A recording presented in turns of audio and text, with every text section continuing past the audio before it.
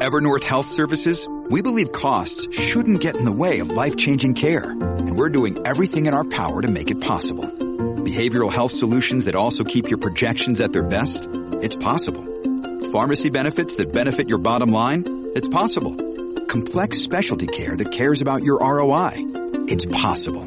Because we're already doing it. All while saving businesses billions. That's Wonder made possible. Learn more at evernorth.com/wonder. It's the Larry Kudlow Show. Free market prosperity starts here. Now, here's Larry Kudlow. Hello, folks. I'm Larry Kudlow. This is the Larry Kudlow Show. Great pleasure to be with you, as always. By the way, during the week, join us. The name of the show, Fox Business Network, FBN, Monday through Friday, 4 to 5 p.m. Name of the show is Kudlow, Monday through Friday, 4 to 5 p.m. If you can't make it at 4 for some crazy reason, why then just text your favorite 9-year-old, and she will show you how to DVR the show, and you'll never miss a thing. And here, you can get us on the Internet, live stream on the Internet, LarryKudlowShow.com, LarryKudlowShow.com. It'll run all around the country, throughout the globe, throughout the solar system, even the Milky Way. I'm still trying to figure out what the Milky Way is. Anyway, lots to talk about. I want to begin with a little bit of a review of Donald Trump versus CNN on Wednesday night's town hall. It was really a debate with Caitlin Collins. We'll have Charlie Hurd on at the half hour to talk some more about that. But there's some wonderful moments in that. First of all, I thought Trump was great. I thought he hit a home run. And the left is furious. They're melting down. CNN got good ratings, I think over 3 million. They'll never see that again, or at least not for quite some time.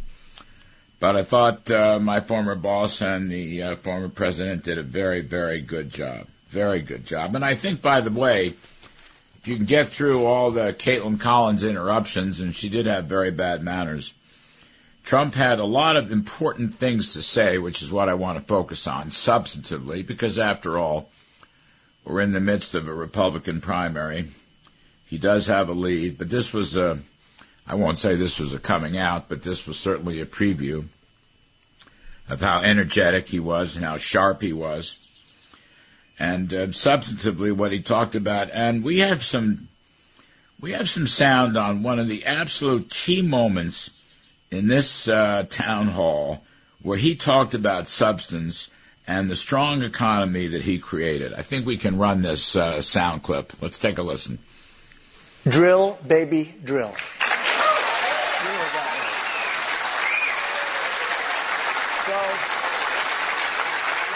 We were energy independent. We were soon going to be energy dominant. And nobody had ever done what I did. We got oil down to $1.87. Actually, it fell lower than that in some cases. We had to save the oil companies. The price was getting so. We were doing incredibly. We had the greatest economy in the history of our country, probably the greatest economy in the history of the world. We were energy independent, soon to be energy dominant. We were going to be bigger than Russia and Saudi Arabia put together times 2. We have more liquid gold under our feet than any other nation. Any other nation. And these stupid fools ended it. And energy went from $1.87 and even lower for gasoline, for a car. They went from $1.87 to $5, $6, $7, $8, and even $9. And your electricity bills went through the roof, your heating bills went through the roof. And that's what started inflation. And it hasn't stopped because people are paying now for bacon and for eggs and for the 2 and 3 times what it was just a little while ago. We created the greatest economy in history. A big part of that economy was got you the biggest tax cuts in the history of our country, bigger than the Reagan cuts, bigger than any cut. And also, Caitlin, as you know, we got the biggest regulation and regulatory cuts. This place was rocking, and then we were given a gift from China, and China paid a big price. And let me tell you something. I took in hundreds of billions of dollars in taxes. That's all we need. Yeah. This place was rocking. And this was a turning point in the entire debate, but you heard the big applause from the crowd. And this is going to be one of the biggest themes in the campaign. This is going to be a pocketbook election. This is going to be an economic election. It's going to be a recession election. It's going to be an inflation election. And what Mr. Trump did here, very simply, very straightforwardly, was tell his story of the great economic successes of his administration with the key policies that he opened up the spigots for oil and gas. We were the biggest producer in the world, energy dominant. Energy prices were very low.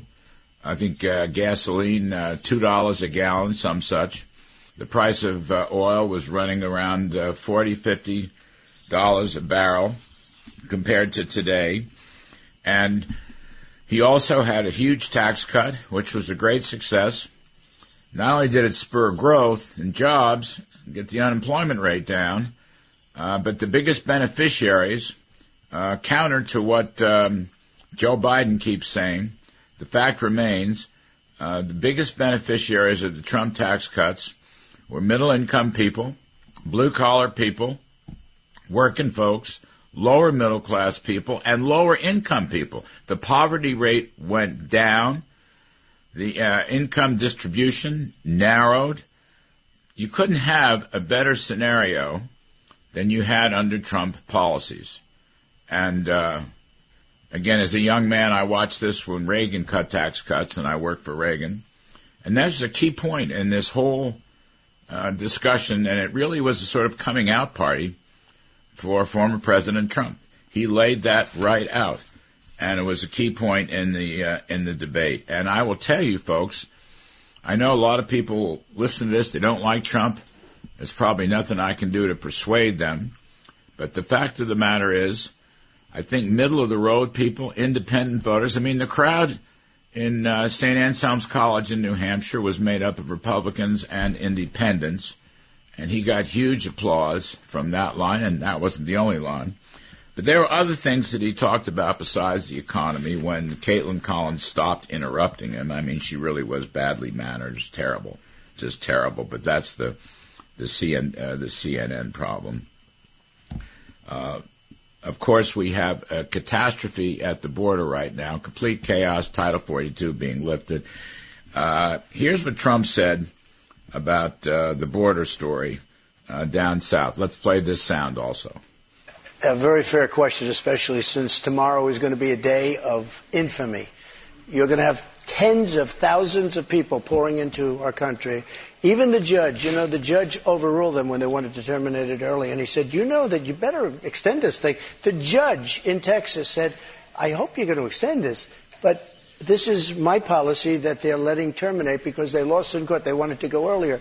You're going to have millions of people pouring into our country right now at a level that nobody's ever seen before.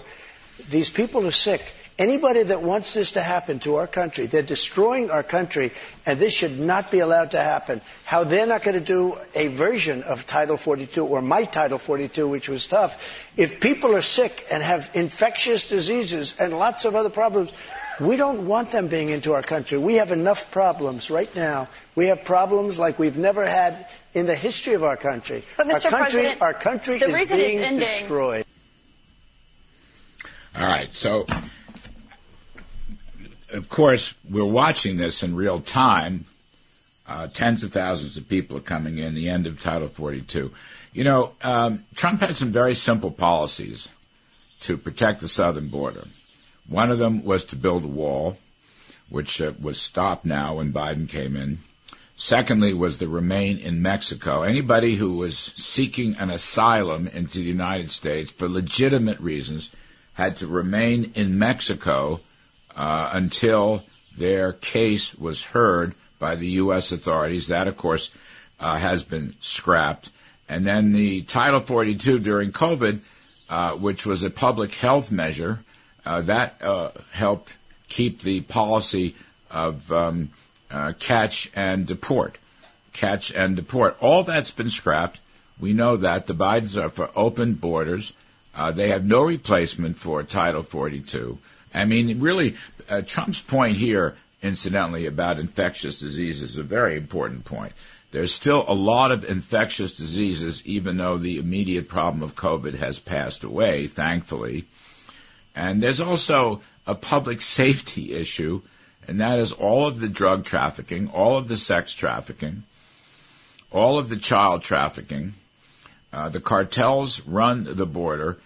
In 2.5 years, almost 2.5 years, the Bidens have done absolutely nothing to recapture the border, to close the border, to do anything with the cartels, to keep people out. It's an open border policy, and it's a disastrous policy. We'll talk more about it as the show goes on. Former DHS Secretary Chad Wolf will be on to talk about that. But, here too, the contrast between Biden and Trump is enormous. I just wanted to just circle back. The Biden economy right now, the last 15 months, really 2021 was not a Biden economy. 2021 was still the recovery from COVID and also the recovery from Trump. Trump had two rallies in the economy, two recoveries. The first one was 2018 and 2019.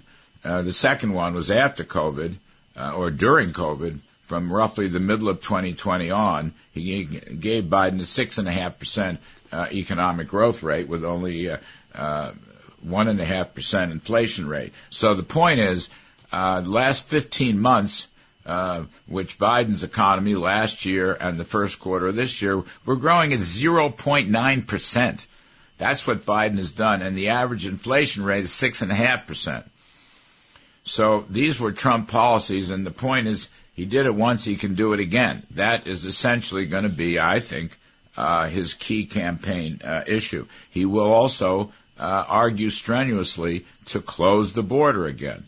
To close the border again by going back to remain in Mexico, by building the wall, probably substituting something for Title 42.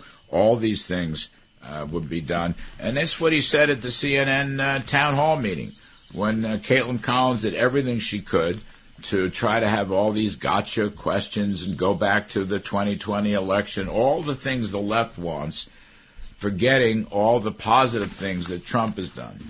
And I want to raise another issue. Things came up about possible legislation or national policies about abortion, for example, or Vladimir Putin, or who should win the war in the Ukraine, or the debt ceiling. And one of the things that Trump tried to explain, but I want to emphasize this, is what a superb negotiator Trump is. Now, Caitlin Collins kept asking him, who should win the war in Ukraine? Is Vladimir Putin a war criminal? And Trump's answer was, look, the first thing is to stop the killing in Ukraine. Stop the killing in Ukraine. And he believes that he could go and negotiate with Putin and with Zelensky to stop the killing. Now, people may doubt that, but that would be one of his goals. Joe Biden has done nothing to stop the killing. Trump also mentioned how the United States has spent $170 billion so far, and Europe, which is this war is in their backyard, Europe has ponied up only $20 billion. That's crazy. Why should we shoulder the entire burden? That isn't the way it works. So Trump would negotiate. With respect to, let's say, the debt ceiling, okay, Trump is saying the Republican plan from Kevin McCarthy, and we'll talk a lot about that as the show goes on, is a good plan. It would cut roughly $5 trillion off of budget spending, which has to be done to stop inflation and help recover the economy. Trump would negotiate. He would use the debt ceiling as a negotiating tool, which is exactly what you have to do in these situations. Already, McCarthy has pushed Joe Biden to the negotiating table, even though Biden said he would only talk about a clean debt bill and not any budget cuts. Already the staffs are negotiating. That's Trump's style, is to negotiate. He's a superb negotiator. With respect to abortion, Caitlin Collins kept talking about, do you want this, do you want that? And Trump's point is, he nominated and got through 3 pro-life judges, conservative judges. Roe v. Wade was overturned, and he would use that as a negotiating tool if there was a national abortion policy. Now, Trump didn't say he supported a national abortion policy, but he said he would be able to negotiate by using the Supreme Court decision to end Roe v. Wade, and how proud he was of the pro-life judges. Again, the key point is negotiation. You know, I worked, again, years ago when I was a young man, I worked for Reagan. And Reagan was also a superb negotiator. People forget about that. To Reagan get his defense budget increases through, to get his tax cuts through, to get other measures through, spending restraints, he negotiated. Reagan had learned as the president, I think he was 5 times the president of the Screen Actors Guild Union, and also he honed his negotiating skills as a spokesman for GE, General Electric, the old GE. Negotiation is almost a lost art. Joe Biden doesn't negotiate because Joe Biden's not around. You can't even find the guy. And when you can ever find him, if he ever shows up, he's not even copacetic. Trump was a brilliant negotiator. He learned this in his private, successful private business life as a realtor, as a real estate builder. And negotiation is a lost art in Washington, D.C., again, because Joe Biden, doesn't know. Joe Biden's never around. Joe Biden can't negotiate anything. And when he does speak, he's sort of mean and nasty and always insulting Republicans, MAGA, MAGA, MAGA, and other sort of blather. So the point is, Trump tried to explain, I think he probably got it through, although Caitlin Collins from CNN didn't want to hear about it. But the reality is, he's saying you negotiate these things, you get the best possible deal you can according to your conservative principles. He had a strong economy. He protected the border. And these things came up during the debate. These were substantive things, not gotcha things. And when you heard the voters from the audience ask questions, they asked substantive questions, not gotcha questions. They were the serious ones. This Collins woman was not serious. CNN is still not a serious network. So that's why I think this was a huge success. I think Trump hit a home run out of the ballpark and showed how energetic he is. Not age is not a problem for Mr. Trump. Energetic, familiar with all of the issues, articulating his track record when he was president, and showing a future agenda on the economy, on foreign policy, on the border, and other things that came up during the course of this discussion. This was a tremendous, stellar performance from Trump. It was a shot across the bow. We haven't really started yet. The Republican debates, I think the first debate is in August, a couple months from now. It's going to be in Milwaukee. We'll see who shows up for that. But I'll tell you, I think it was a tremendous night for the former president. And I think people who say Trump, first of all, has lost his game, they're wrong. People who say Trump cannot beat Joe Biden, they're wrong also. So we'll take a quick break here. Big night, home run for Donald Trump at the CNN discussion. I'm Kudlow. We'll be right back.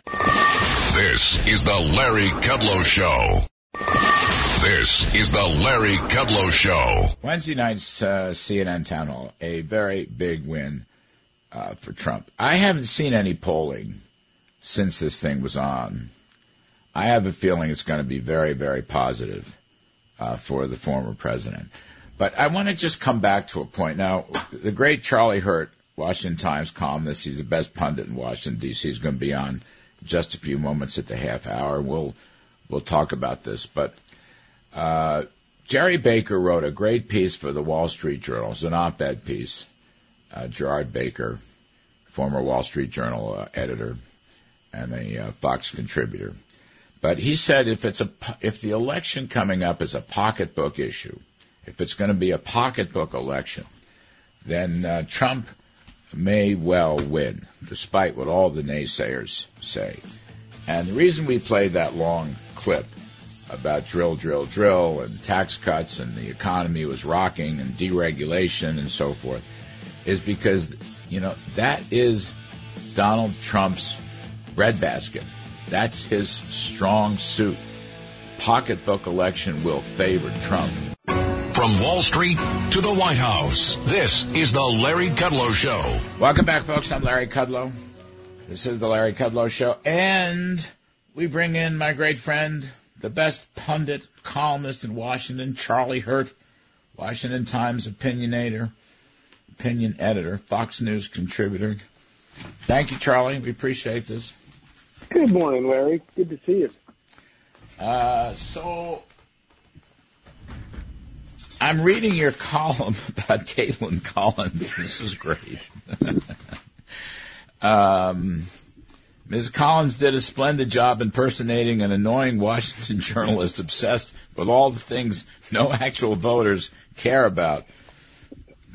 But wait, repeatedly, what did you say? She came home to tell her grandfather, a student just home from college for the first time with her head full of facts and big ideas, all ready to pounce on Grandpa and straighten him out about all the things he is not supposed to talk about. Charlie, that's fabulous stuff. Isn't that exactly what it felt like, though? I felt like I was sitting there at the dinner table, and she had just gotten home from school, and she knew everything, and she was going to straighten out Grandpa. It was unbelievable. And, of course, it would have been just insufferable, but it really did remind me how much I miss Trump on a daily basis, because he can even take that annoying nonsense and make it so entertaining and actually good for the country by focusing, by turning it around and reminding these people what actually matters in people's lives. It's remarkable how these people, whether it's the press or a lot of the people in Washington, they focus on all this stupid stuff that nobody cares about. Meanwhile, they're struggling at home, and these people ignore all those problems. It's interesting. The voters, Republicans and independents, asked really good questions about important issues, as you note in your column, whereas Caitlin Collins just had this gotcha stuff and, wanted to go back to his court cases or what happened in 2020 and so forth and so on.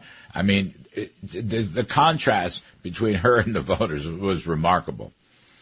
Yeah, and they were talking about the most obvious things that affect everybody, like asking about inflation, asking about gas prices, asking about they were actually, if you could just get rid of all of the reporters in Washington and replace them with the 8 or 10 people that got to ask questions at the CNN forum, we would be a lot better off. Was this kind of a coming out party for Trump? I think it was. Don't you think? Yeah. I think that it was. It's been enjoyable to watch how painful it was for the rest of the CNN punditry to have to recognize and come face to face with the fact that Trump is still got it. He is. I would say he's actually more on point today than he's ever been. I thought his arguments were lucid. And for those of us, and you and I have talked about this a lot, about how, we wish that we want him to spend more time talking about the issues that he alone defined, and they got him elected in 2016, instead of sort of dwelling on the last election, as horrible as that may have been. It doesn't do us any good to dwell on it. You're not going to win new voters that way. And I thought he did a really good job of that. He obviously is unflinching in his appraisal of the 2020 election. But I thought he did. I was really pleased with how at every opportunity he would turn the focus back to.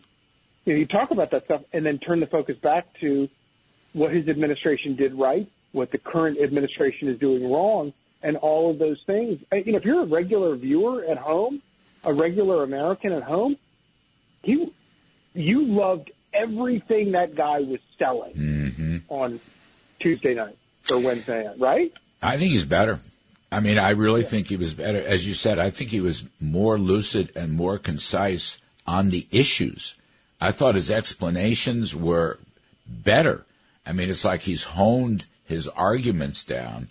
All the stuff, all the conversations that I and others have had with him over the past couple of years, you know, pressing him to move ahead with a forward agenda. He did. I mean, there it was. Yeah. It was really, you know, I felt like I had a good night. Yeah, exactly. But I'm not alone. Others have advised him, you know, and he's key. It's funny. We would help. There's a bunch of us that would help whoever Republicans want help to hone arguments, especially on the economy, but also on the border and a bunch of social issues. He's the only one that asks. It's interesting to me. He's the only one that really asks. Isn't it fascinating, Larry? We've both been in or around politics for a long time. I have never encountered any politician who listens more intently than that guy does. I've never talked to a politician who is more interested in sucking out of your brain what you think about something. And what's really scary is he also remembers what you say, and then will throw it back in your face when it turns out that you were wrong 8 months later, and he reminds you that you told him this stupid thing, that you gave him some bad advice about something, and he's like, remember that? And by the way, I have 100 examples that I'll spare us this morning, but I have 100 examples of, you told me interest rates were going to do, you said the Chinese would say this, but you know, about that forum that I thought was so interesting was listening. He also is such an amazing negotiator. Yeah, and he's negotiating on the front end. He's in the middle of negotiations, and he's thinking about negotiations that have already happened. And it was interesting when, like, you know, Caitlin Collins was apoplectic when he said that he would end the Ukraine war in 24 hours. And she said, well, do you support, you know, is Putin a war criminal? And he says, you know, whatever, you know, that's not going to help me solve the problem. So I'm not going to answer that question, which was very, very shrewd on his part. But the other part where he did that was when she was asking about abortion. And he doesn't, the only time he doesn't want to get cornered is if it's going to impinge his ability to negotiate a reasonable settlement. And you don't ever see that in politicians. Politicians are always thinking about, how does this help me right now? And I think it's why we're in such trouble. But you get a guy like that, he's thinking long term, how does this, you know, what does this do in terms of my ability to negotiate the best deal for the American people, no matter what it is? You know, that's exactly what I wrote in my column, and I was talking about it in my opening this morning. You know, he reminds me of Reagan. Reagan was the same way. Reagan was a negotiator because Reagan ran a labor union. Remember, Charlie? He was head of the Screen Actors Guild. And then he was a spokesman for General Electric, and he was involved in labor negotiations. You're exactly right. Trump is saying to her, first, let me stop the killing, and then we'll deal with whether Putin's a war criminal. Or he would say, first, understand that our pro-life judges struck down Roe v. Wade, and then we'll negotiate something that all parties can live with, that kind of thing. That's rare in politics. It's a tremendous advantage as a president. And with Biden, Charlie, I mean, first of all, Biden's never around. And second of all, when he's around, he's copacetic. He's not copacetic, rather. And third of all, you know, when he does talk, it's just blarney, right? It's all this mean attack stuff. You can't get anything done that way. This is just a different style. I mean, one and works. It's also what you get with a rigid ideologue. Joe Biden is a rigid ideologue who is blind to the real world around him, whereas Donald Trump, as sort of more principled conservatives that you and I are, it can be very troubling at times and sort of it's uncomfortable. But Trump is not an ideologue. He actually just wants to arrive at real world, honest to God, good solutions to problems. And it's such a breath of fresh air. It's unheard of in politics. Yeah. And he knew how to hammer people in order to get their attention. He really, I found it unsettling when I first went to work for him, but then I finally figured out what he was doing. And actually it was kind of cool. I mean, he basically, it's like at the southern border now, which is such a disaster. The reason he got Remain in Mexico is he got President Obrador's attention, by telling him, okay, if you don't play ball with me on this, I'm just going to raise your tariffs to 50% or 70%. You're not going to send another automobile to the United States. That got his attention. And all of a sudden we had a deal called Remain in Mexico while the asylum hearings would go on. That's what he would do. It was the same thing with China. He would jack up their tariffs and drive everybody crazy. But that's how we got a deal. All right, Charlie, hang on. I need you for another 10 or 12 minutes if you can spare us. I want to talk some more about a pocketbook election. Anyway, folks, we're talking with the great Charlie Hurt, Washington Times opinion editor and columnist and Fox News contributor. I'm Kudlow. We'll be right back. Larry Kudlow. This is the Larry Kudlow Show. Welcome back, folks. I'm Larry Kudlow. We're here with Charlie Hurt, Washington Times opinion editor and columnist, Fox News contributor. Charlie, I want to raise one point. Trump's absolutely hit a grand slam home run when he talked about drill, baby, drill, and cutting taxes and regulations and how strong the economy was. And this is likely to be, in large part, a pocketbook election, an economic election, recession, inflation, et cetera, et cetera.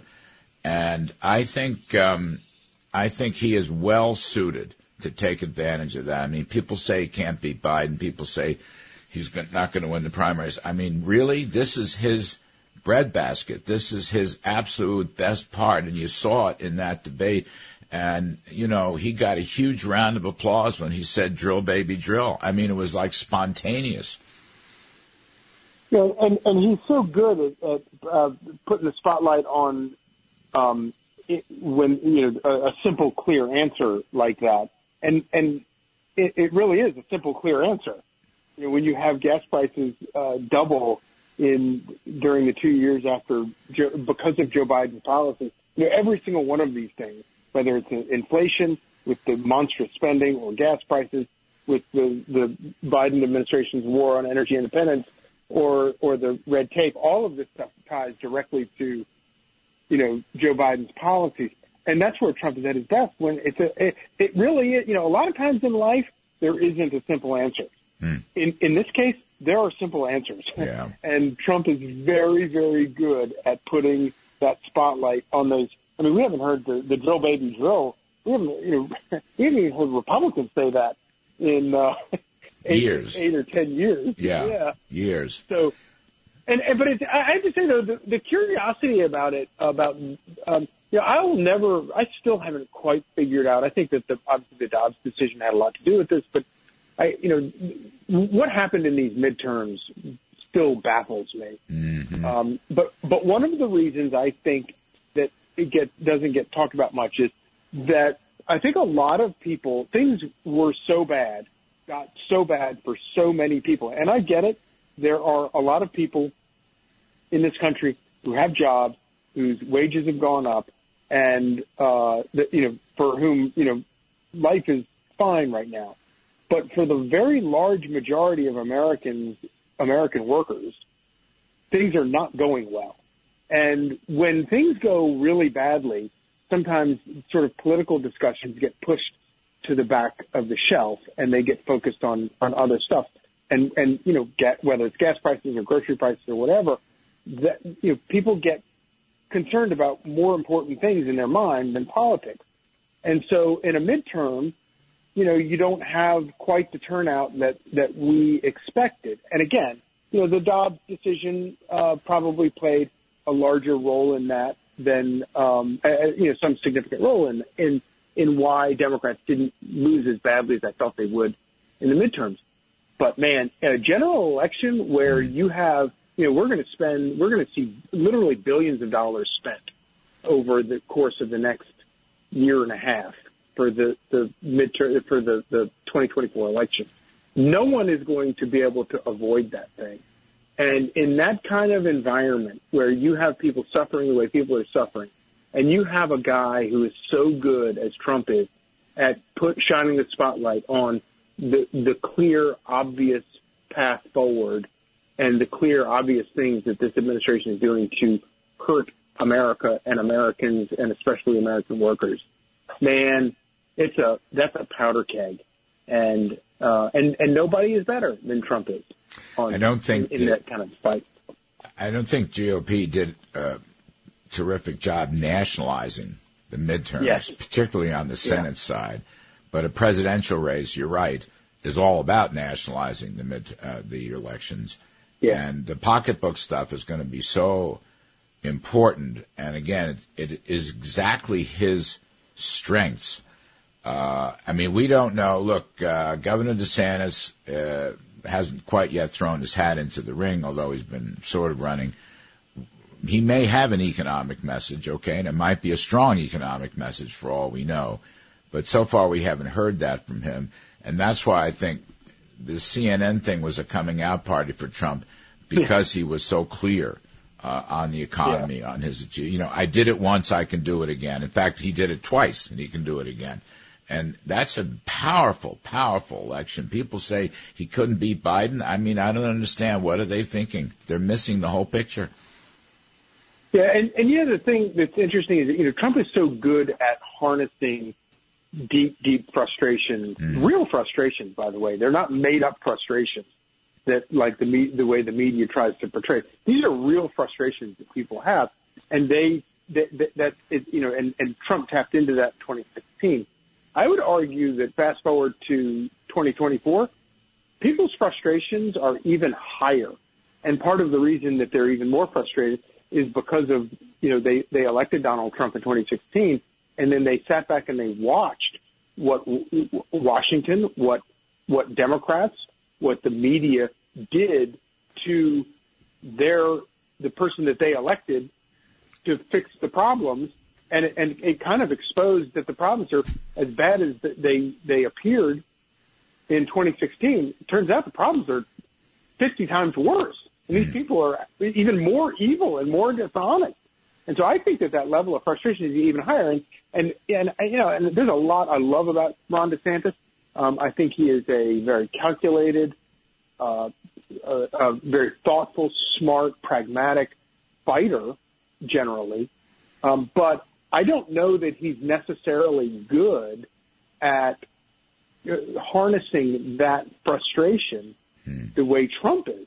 Trump is so good at that, and again, he's not making it up. You have evil politicians like Democrats who harness, who manufacture, like this whole thing with race that they do, where they accuse everybody of being racist and they accuse cops of being racist. Democrats are making that up. That doesn't exist. They're completely making it up in order to harness anger and rage to help them get elected. But that's so totally dishonest, and it's destructive, and it hurts the very people they claim to be helping.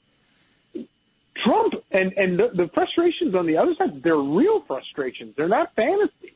They're not making that up. And Trump is so good at harnessing that. And I don't know that Ron DeSantis he's never demonstrated that he's very good at enacting policy, and I admire that a lot. But we're kind of there's a seething frustration among regular, normal voters in this country that I don't think that he necessarily speaks to. Trump does. Trump is great at it. Charlie Hurt, in our last minute, how important is this border catastrophe going to be in this election? Oh, I think it goes right along the lines with that profound, deep frustration, right? I mean, it was bad in 2016. People were frustrated, and that was a sleeper issue in the 2016. It turned out to be gargantuan to the point that you actually have Democrats at the time realizing that, oh my goodness, this is a real problem for us. It's gotten 10 times worse because of the intentional policies of this administration to destroy our country and demolish our borders. I think it's almost, it's on the front pages now. It's almost underrated. Somebody said, I forget, I think I had Senator Eric Schmidt on, I think it was he, who said every state is a border state. Yeah. Every state is a border state. And that's just going to be huge, absolutely huge. Yeah, and that was already true, but it's made 10 times more true because of what's going on now, because of the Biden administration. Charlie Hurt, Washington Times. We appreciate it, my friend. We'll talk soon. Sir. See you this week. Great to talk to you. Thanks very much. Folks, we're going to take a break. On the other side of the break, we're going to talk about why the Bidens are destroying our entire power system in America. I'm Kudlow. Please stay with us.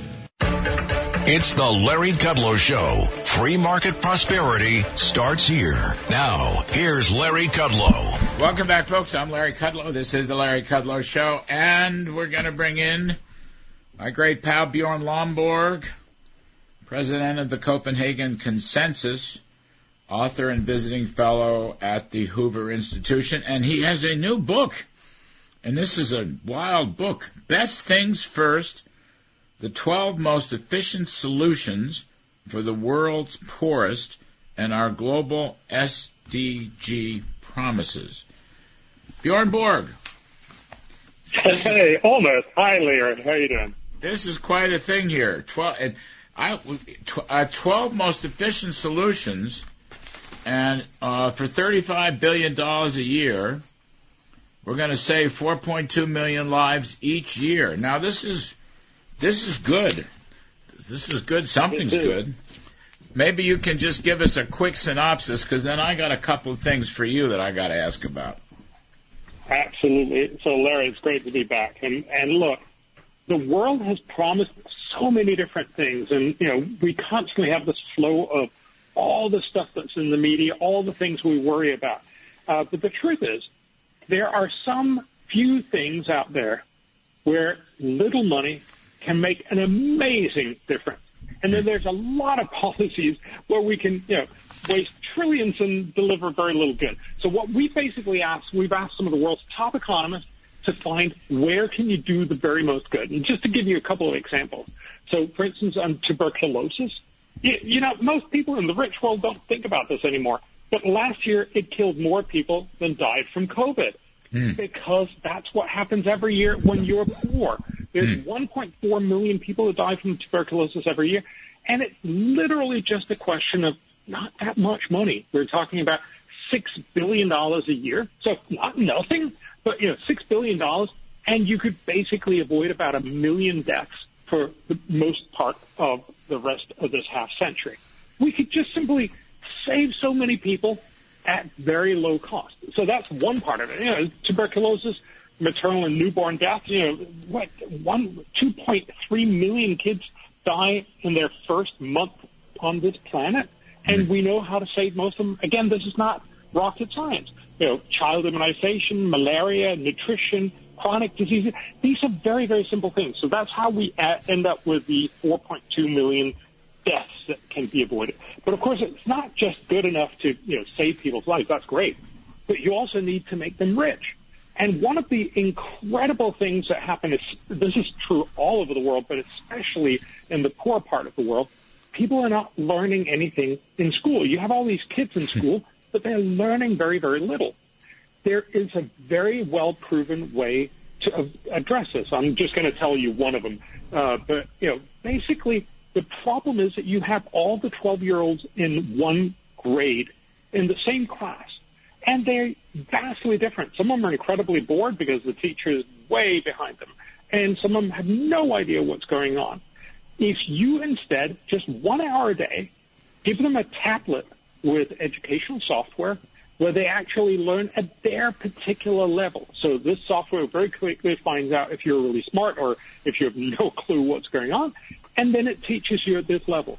For $30 a year, you can make sure that this kid learns not 1 year of schooling as it normally would have, but 3 years of schooling. You simply make half of the world's kids smarter, and so when they start getting into jobs, they will do better. They will produce more. It'll deliver more than $500 billion of benefit for this fairly small investment, a little less than $10 billion. These are incredible investments. This is how you make the world better off, both by people not dying and people getting richer. How about eradicating poverty? Exactly. One of the ways you eradicate poverty is, for instance, through trade.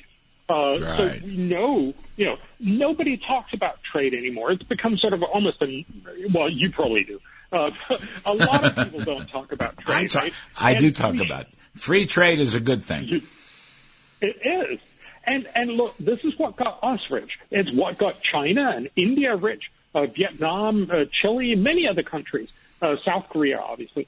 And we need to have more of it. Now, we've actually done the first analysis ever that takes into account that there are real downsides to trade. Some people, when you open up for free trade, some people are going to lose their jobs. This is what the Rust Belt conversation was about. That's a real issue.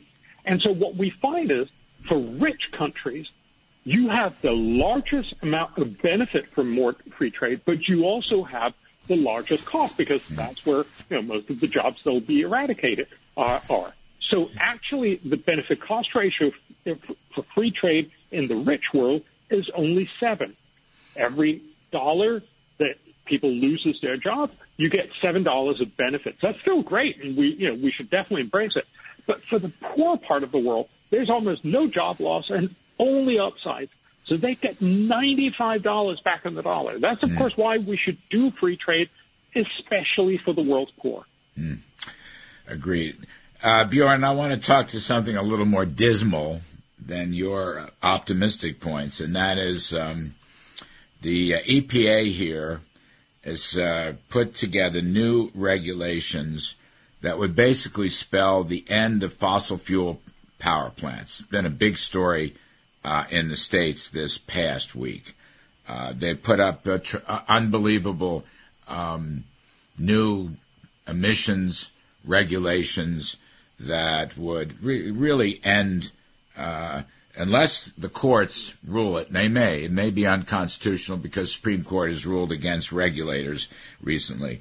But basically, they put so much difficult emissions requirements now that natural gas would cease to exist as a power source. I think this is a terrible idea. I think this is an example of overreaction. It's not going to help world climate change. Doesn't affect India. It doesn't affect China. It could be devastating for our economy. I don't know whether you followed this or not, Bjorn, but it's a terrible idea. Yeah. And Larry, I think there's two things to actually say about this. So I've seen some of it. I'm probably not as well versed in it as you are. But the fundamental point is, Biden has been promising, and most Democrats are very clearly saying, because of global warming, real warming is caused by climate, by burning fossil fuels. So they're right about that there's a problem, but then they're saying, so in order to fix climate change, we should basically eradicate all use of fossil fuels. Now, remember, fossil fuels is how we got rich. This is what enabled us to have lots and lots of power, lots of access to things that could actually produce wealth. This is what got us rich. Most people are not willing to go to net zero. If you look at what the cost is going to be, we're talking sort of in the order of 5% if you do really, really well. So 5% of U.S. GDP, so more than $1 trillion every year. And that could very easily escalate. So we may talk by mid-century about $11,000 per person per year in the U.S. This is costly policy. Now, it will have, as you point out, a tiny but not very dramatic impact. It will probably reduce temperatures by the end of the century by 0.3 degrees Fahrenheit. So if the U.S. entirely stops all emissions from actually now and for the rest of the century, you will barely be able to notice it by the end of the century. But Americans certainly will. And, of course, what really happens is that when politicians start putting those kinds of burdens on people, they will probably vote people out of office. But it's also that was one part of the answer. But the other one is really to recognize it's amazing how many people with goodwill, a lot of people who really worry about climate change, they want to do this to help the world. And look, again, there is a problem. I've argued, and we've had that discussion many times, we should fix this through innovation because that's how you fix most big problems. But they want to fix it by telling everyone, you can't do this. You have to freeze a little more in the winter. You have to sweat a little more in the summer. You have to be a little more uncomfortable. You can't eat the stuff you like. You can't drive. You can't do all these things. But at least we'll fix some climate change. But the reality is, as you point out, you never get China and India and everybody else on board because, quite frankly, they have bigger and more important issues like getting their population out of poverty, making sure they don't die from easily curable infectious diseases, all these other things. And so in some way, there's something really wrong with our perspective that we only focus on this one issue that we can only barely make a dent with if we make everyone poor in the rich world.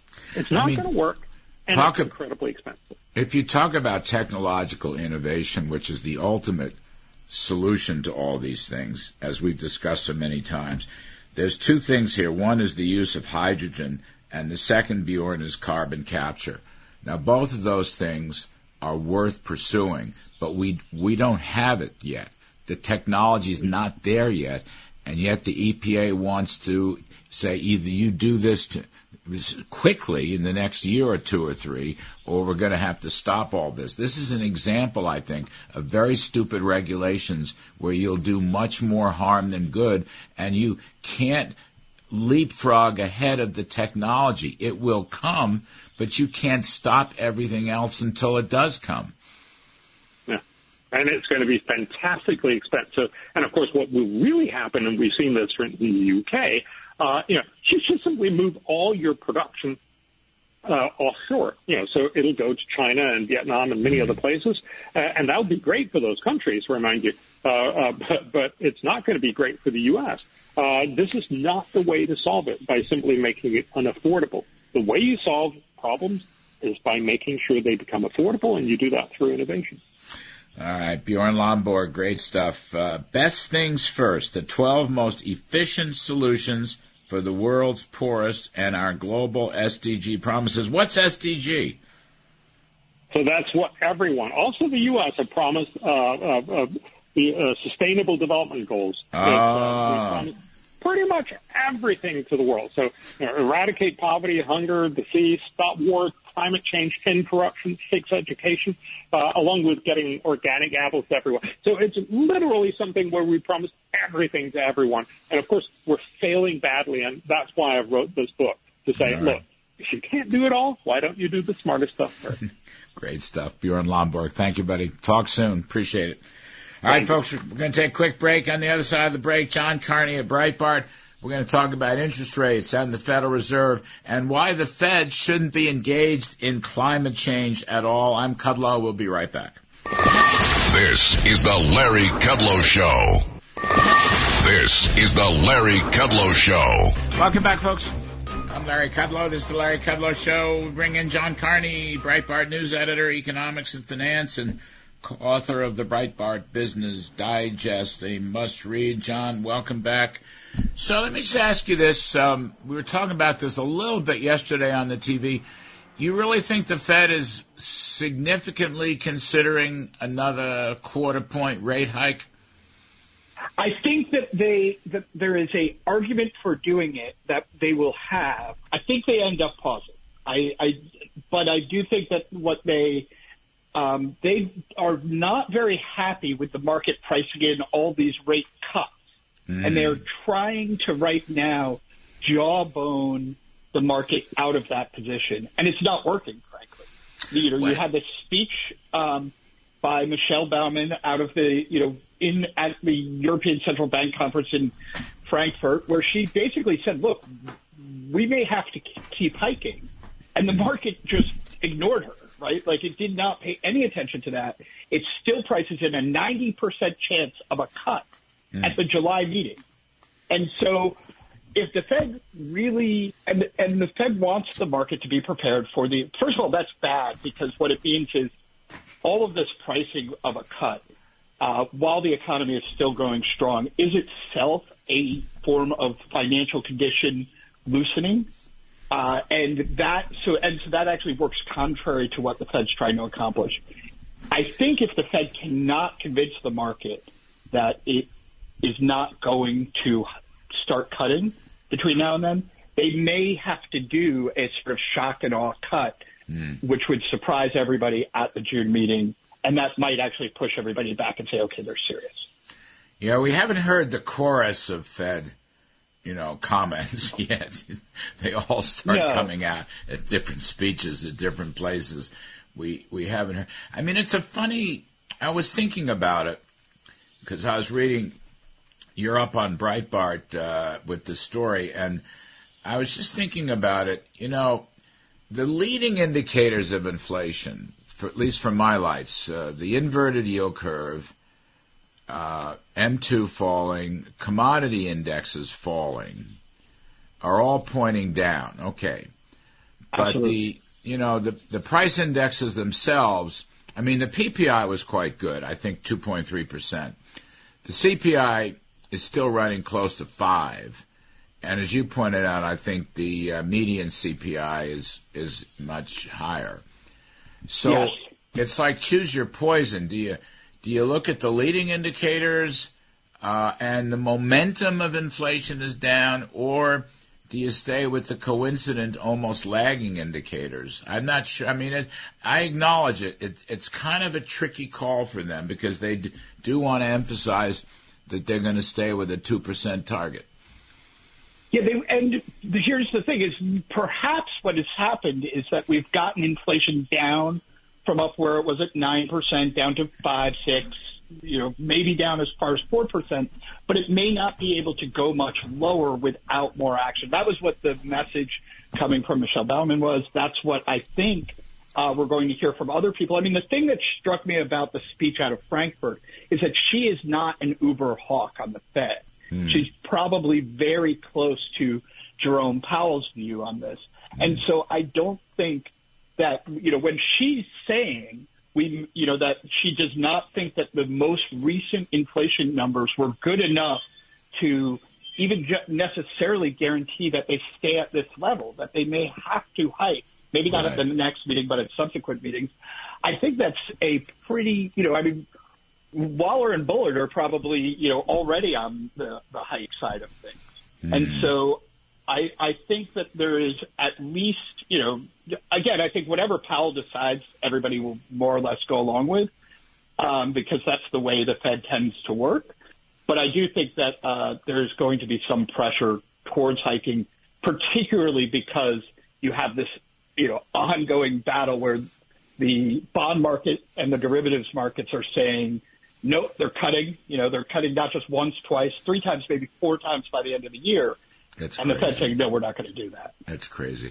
I asked Ed Yardeni yesterday on the show. He's a very smart guy. He's one of the best, I think. What would happen if the Fed did continue to raise rates? And his response was interesting. He said, well, it wouldn't be good, but we'll get through it.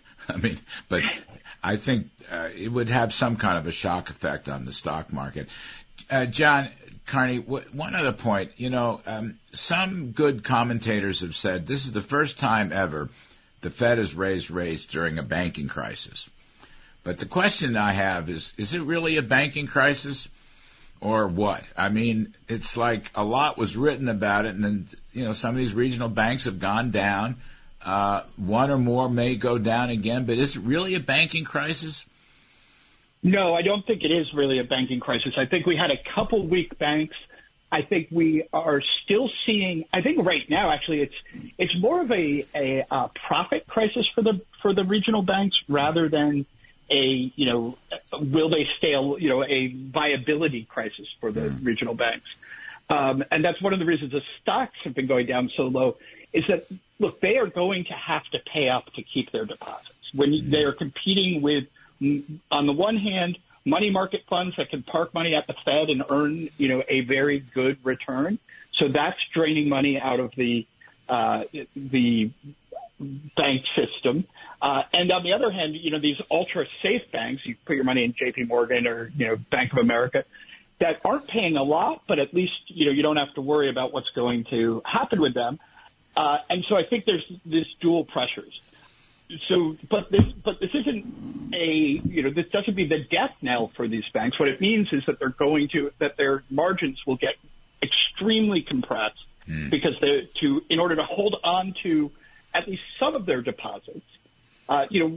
Just historically speaking, bank deposits are very sticky. Most people don't move, even if they can get a better rate, they don't move it out. But if you listen to the radio or podcasts, there's constant advertisements right now that say you could, what are you earning on your bank deposits? You can earn a better return by putting it in, whatever it is.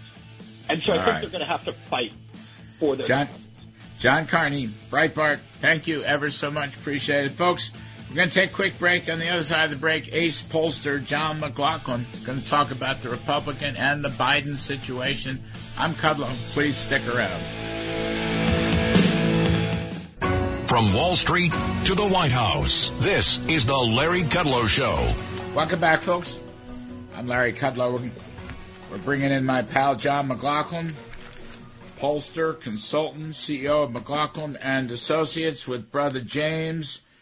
So, John, has there been any polling since the Trump CNN town hall?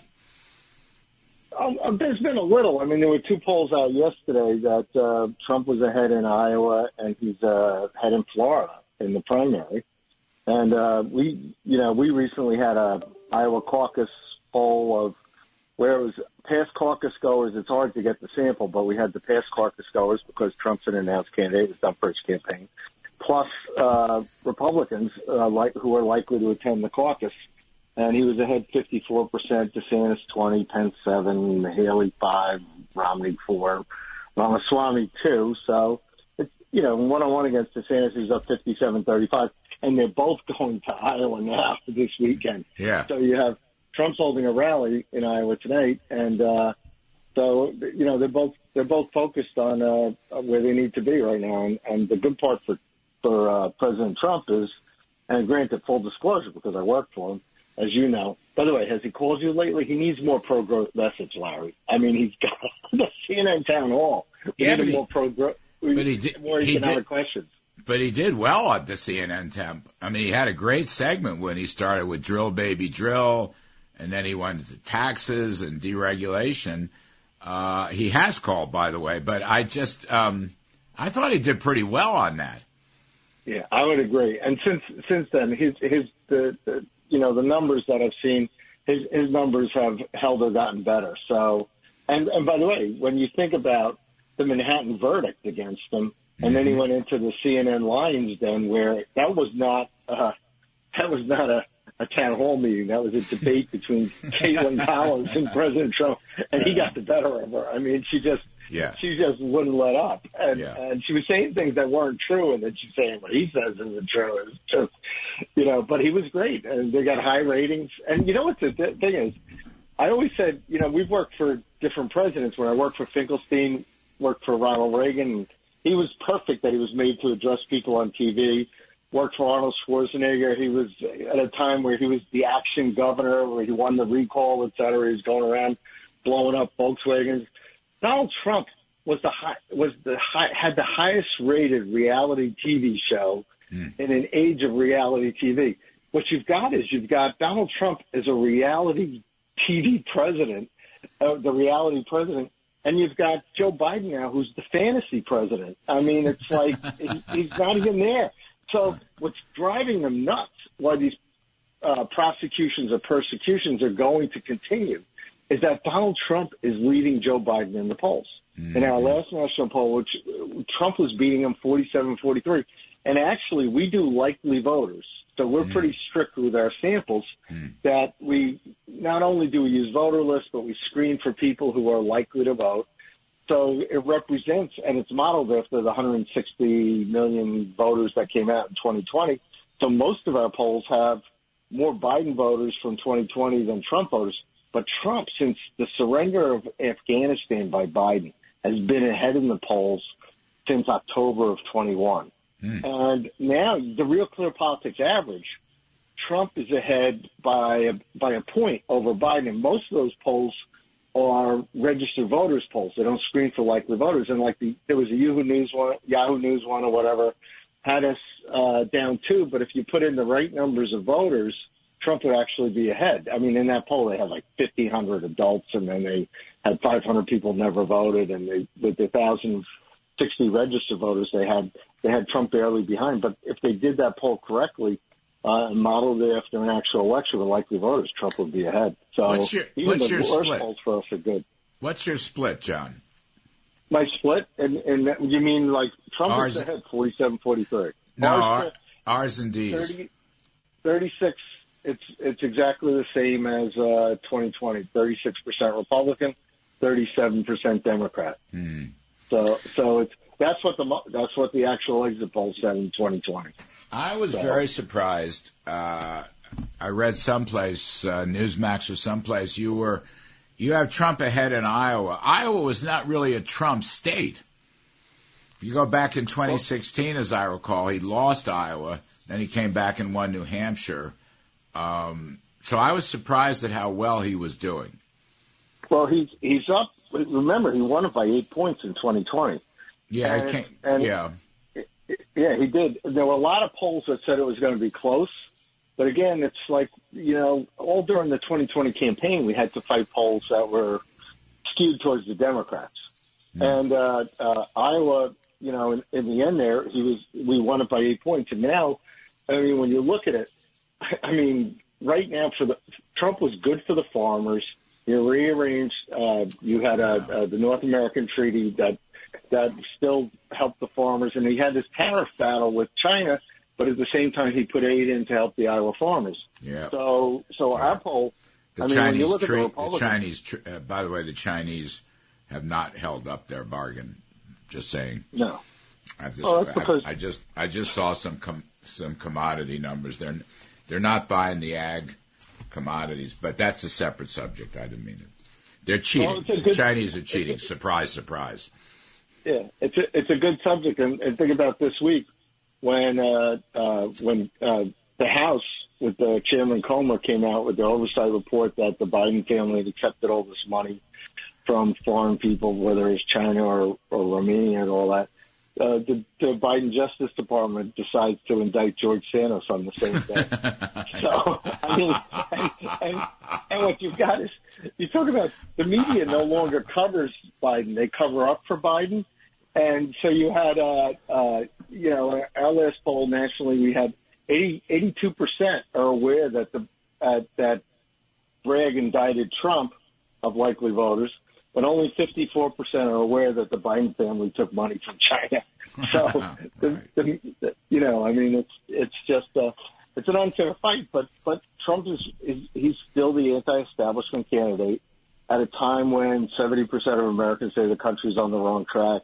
They say the economy's getting worse, not better. 67% to 26%, and 55% of all voters think that we're in a recession. So, that's their perception, and that was the last national poll. It's Gerard Baker wrote this in the Wall Street Journal a couple weeks ago. It's going to be a pocketbook election, and I think that's Trump's breadbasket. That's his strength, and I think you saw that. I think you saw that, John. He did have a very strong section in the CNN debate. I'm calling it the CNN debate. But he did great. That we played the sound on TV. We played the sound at the beginning of this show on radio. His answer there, when he started out, drill baby drill, got a huge round of applause, and then he went on from there. And he talked about taxes and regulations and went on. I think that just plays into his hands. Now, Governor DeSantis may have a strong economic message too. We haven't heard it yet. I think DeSantis has actually hurt himself with his obsession over Disney, frankly. He's into that way too deep, too much woke, as Kellyanne Conway would put it. But so far, a pocketbook election, an economic election, is going to play into Trump's hands. And there's no way Biden can defend his record. It's a terrible record. Right. And that's what we're counting on. And you see, that's why the president has such a great record, and he's out there saying he'll do it again. And what's amazing is he's working harder. And I have people saying to me, he really wants this election. Mm-hmm. And he's making calls. He's doing the rally today. Yep. He's been to all these places, East Palestine, et cetera. And by the way, to your point on economics, in our national poll, when we asked about the top issue people are most concerned with, 48% gave an economic answer. Only 30% answered with social issues.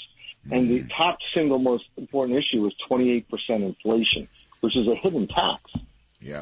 And when you look at Trump's advantage on that, he wins with the economic issue voters, and he also wins with the 14% who care about security issues like immigration, crime, et cetera, national security.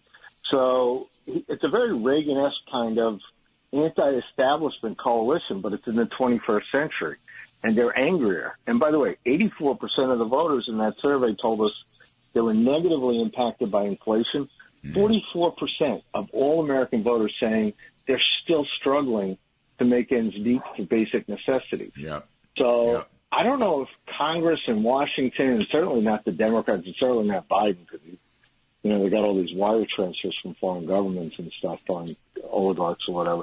But the average person, still, if you're going to the supermarket, if you're paying for gas, if you're paying your electricity bills, and in this national poll, when you were talking about fossil fuels before, only 7% own electric cars. And this is on our website, on McLaughlinOnline.com.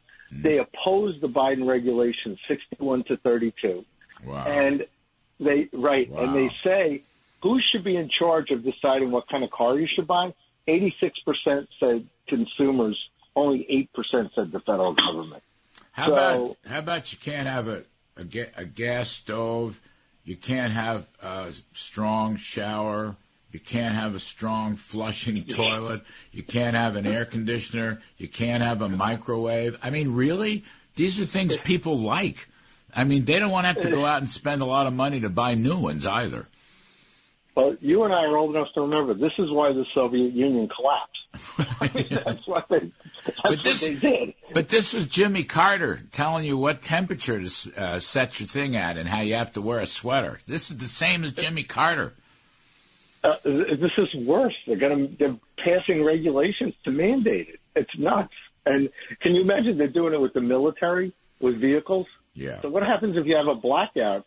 The United States gets attacked. No, we're gonna have a wind-powered intercontinental ballistic missile. All right, how about that? No, I mean there's a certain ad nauseum, ad reductum, but it's really I think this grates on people. Their ordinary lives are being interfered with, John. I mean, they don't like that. The government it's like a bunch of dictators in Washington telling you what you can and cannot do. DeRoy Murdoch said on the TV show the other night, he said, "You're not my mother. You can't tell me what to do." And I think that's going to really, I mean, Biden is he's like the chief scold, That's what he is. When he's not insulting people, he's a scold. I mean, that can't be any fun. All right, John McLaughlin, I'm going to let you go. Thank you, folks. Things look very, very interesting for President Biden. We're going to take a quick break, and on the other side of the break, going to bring in Chad Wolf, who was Trump's Secretary of Homeland Security, talk about this gigantic mess on the border. I'm Kudlow. We'll take a break. We'll be right back. Larry Kudlow. Now, back to the Larry Kudlow Show. Welcome back, folks. I'm Larry Kudlow. We're going to talk for a few moments about this catastrophe at the southern border. I don't know what's going on today. Anyway, we got our great friend Chad Wolf. He's former Secretary of the Department of Homeland Security, and he's also currently the America First Policy Institute Executive Director. Chad, thanks for giving us some time. I know you're a busy guy. Are you still down at the border? No, Larry, I came back from El Paso on Friday, so I'm All right, good. I'm glad you're home. I'm reading, I don't know, the Wall Street Journal's running a story that things are easing at the border. Is that true? Well, I think what you see there is the efforts by the state of Texas and the Texas Department of Public Safety. I don't think it has really much to do with what the Biden administration's doing. Texas has deployed a number of troopers, hundreds of troopers and military assets along that border, and are currently repelling those migrants that are trying to come over illegally. So I think a lot of the success that we're seeing over the last couple of days since Title 42 ended is because of Texas. It's not because of the Biden administration. It's because of what Governor Abbott's doing. Yeah, interesting. It's very right. There you have it. So can I ask you, I mean, I know you're on the TV yesterday and was very helpful, but I don't understand. The Bidens have made no attempt at all to replace Title 42, have they? Well, they haven't, and they've been very vocal over the last, I would say, 6 months that they are against it. They don't like Title 42, and they actually tried to end it earlier, and a judge would not allow them to do that. So what you're seeing today is exactly, what they have planned all along. What you have, Larry, in the Biden administration is they believe that anyone who approaches that border, whether illegally or legally, has any right to stay here in the United States. And that's just not U.S. law, right? There are very specific requirements to seek asylum. And simply being an economic migrant looking for a better job is not one of those reasons. We have over 75 to 80 different visa programs that you can apply for lawfully and lawfully enter the country. But the Biden administration doesn't believe in that. They don't believe they have a different ideology, and that's been on display for the last 27 months. I mean, I think that's incredible. They made no attempt to replace. So do we figure that illegal migrants might not have infectious diseases of any kind? Do we think there's no public health issues left? Is that what they're telling us? Well, I think what they're telling you is the COVID pandemic is over, so that Title 42 is now gone. But what I would argue is we have a fentanyl crisis. Right. And I would say that is a public health order. You could do another Title 42 because of the fentanyl crisis that's pouring over that border. So there's a lot of different ways to address this issue. There's a lot of other policies that the Biden administration could put in place. They could restart Remain in Mexico. Mm-hmm. That would almost, in about 30 to 60 days, have a dramatic effect on that flow. There's a variety of things that they have the authority to do because we did it during the Trump administration. They don't believe in it. They don't believe in enforcing that law along that border. They think it's inhumane to do that. And it's such the wrong approach. And the numbers would tell a very different story. More migrants have died on the way to the border and in that desert and on the river than at any other time in history. And that's on the Biden administration. Yeah, I mean, I'm just stunned how they overlook or choose to overlook the fentanyl crisis and, in general, the issue of, potential infectious diseases and, public health administration. I'm just stunned by that. They made no attempt. I mean, it just occurred to me, I should have asked you this last night on the TV show, but it just occurred to me, the whole issue here was Title 42 expiring, and they essentially had nothing to replace it with. Nothing. Yeah, that's right. They say they've been planning on this for 2 years, but the policies that they have put in place are not actually deterring anything. They're simply trying to manage the numbers. They're trying to process more individuals. That's why you look at the parole program they put in. Paroling people into the country is not solving the issue. It's actually incentivizing more and more to try to be part of that parole program. Putting processing centers south of the border is not solving this issue. It's just going to draw more and more people to those processing centers. So there's a fundamental difference here in trying to deter illegal behavior and illegal immigration versus incentivizing it. And almost everything that the Biden administration does in one way or another is incentivizing more and more of it. Chad Wolf, does this Florida judge's restraining order hold any water? I mean, they took great pains yesterday to insult the guy, but the question I have is, does it matter? Well, I think it does. What Florida did was sue because DHS was announcing that they were mass releasing these migrants onto the streets. So no longer were they turning them over to shelters, to NGOs, and to others that would try to take care of them. They were simply releasing them on the street corner at a gas station. And communities across the country, particularly in Texas and elsewhere, said, no, that's not safe for our residents. And so Florida went to the courts and got an injunction. So they can't do the mass releases. They've got to figure out another way. And, Larry, the other way is actually don't release them into American communities. That's not what the law says. They will try to tell the American people that they have to release these folks. They don't. They don't have to do that. And that's what we're battling at the moment. Can you just walk through, for listeners, the business about asylum and asylum parole? Yeah, absolutely. So what the Biden administration has announced is as these individuals come over, most of them, if you're going to be released because they don't have the time to actually do the paperwork, they're going to be released on parole. And so when you're released on parole, it's usually supposed to be on a case-by-case basis. And in the Trump administration, we actually release very few people on parole. It's if you have a humanitarian need or it's a medical condition. So if someone needs to come in from, Venezuela or Peru for medical procedure, then you parole them in and then they leave sometime later. This administration's paroling somewhere between 30 and 50,000 people into the country every month. And when you put them in a parole program, you are uneligible, or I should say DHS cannot remove people in the parole program from the country.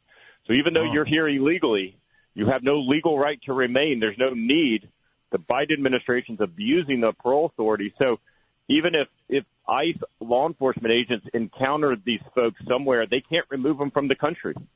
And so it's a double whammy.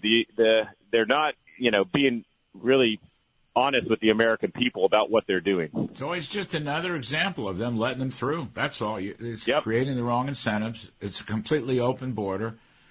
And as President Trump said in the town hall meeting, remain in Mexico, build the wall. I don't know. Chad Wolf. That's exactly it. Thank you very much, former Secretary of Homeland Security. We'll talk much more about this. Folks, we're going to take a break. And on the other side of the break, we're going to do some stock market work. Oh, my goodness, there is a stock market. I'm Kudlow. Please stick around. Market prosperity starts here. Now, here's Larry Kudlow. Welcome back, folks. I'm Larry Kudlow. This is the Larry Kudlow Show. By the way, join us during the week, Fox Business Network, 4 to 5 p.m. every day. Name of the show is Kudlow. And if you can't make it at 4, why then just text your favorite 9-year-old, and she will teach you how to DVR the show. And by the by, you can reach us on the Internet, live stream, LarryKudlowShow.com, LarryKudlowShow.com. It runs all across the country, around the world, throughout the solar system and the Milky Way. So let's do some stock market work. Looking at the averages, the Dow Jones for the week fell 374 points. S&P down 12. NASDAQ up 49. Good for the NASDAQ. And interest rates were kind of flat. Let's look at this thing. 10-year note, 346. Call 3.5%. Rates didn't hardly move. Gold didn't hardly move. Crude oil fell a little bit. West Texas, $70. That's all, $70. Brent crude, $74. The dollar exchange rate up a wee bit, 102.68 on the DXY. Commodities fell a bit. And I'm looking for gold. Gold flat, 2010.77. Anyway, let's bring in our investment experts. Jim LeCamp is the Senior Vice President, Morgan Stanley, and Jeff Kilberg, CEO, KKM Financial. Gentlemen, welcome back. So let's, it's interesting. Stocks not doing much, Jeff Kilberg. It's interesting. I had on the TV show yesterday Ed Yardeni, a very smart fella. You can argue the market has probably outperformed all the doom and gloom surrounding the market about inflation and interest rates and recession. The market's obviously off its highs. Year to date, let me look at the Dow is about flat. The S&P is up 7.5%. I mean, the market's probably doing better than people expected it to do. Will that continue, Jeff Kilberg?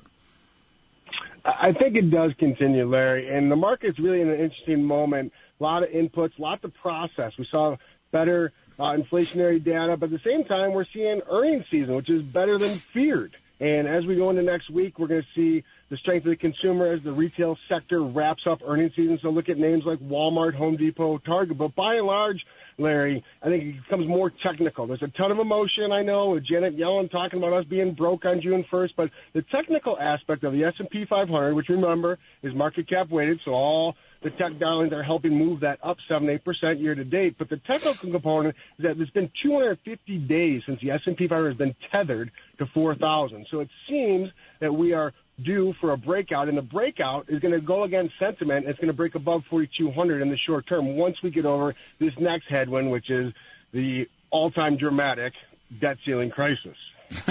We'll get to that in a minute. Jim LeCamp, are we headed for a breakout, an upside breakout?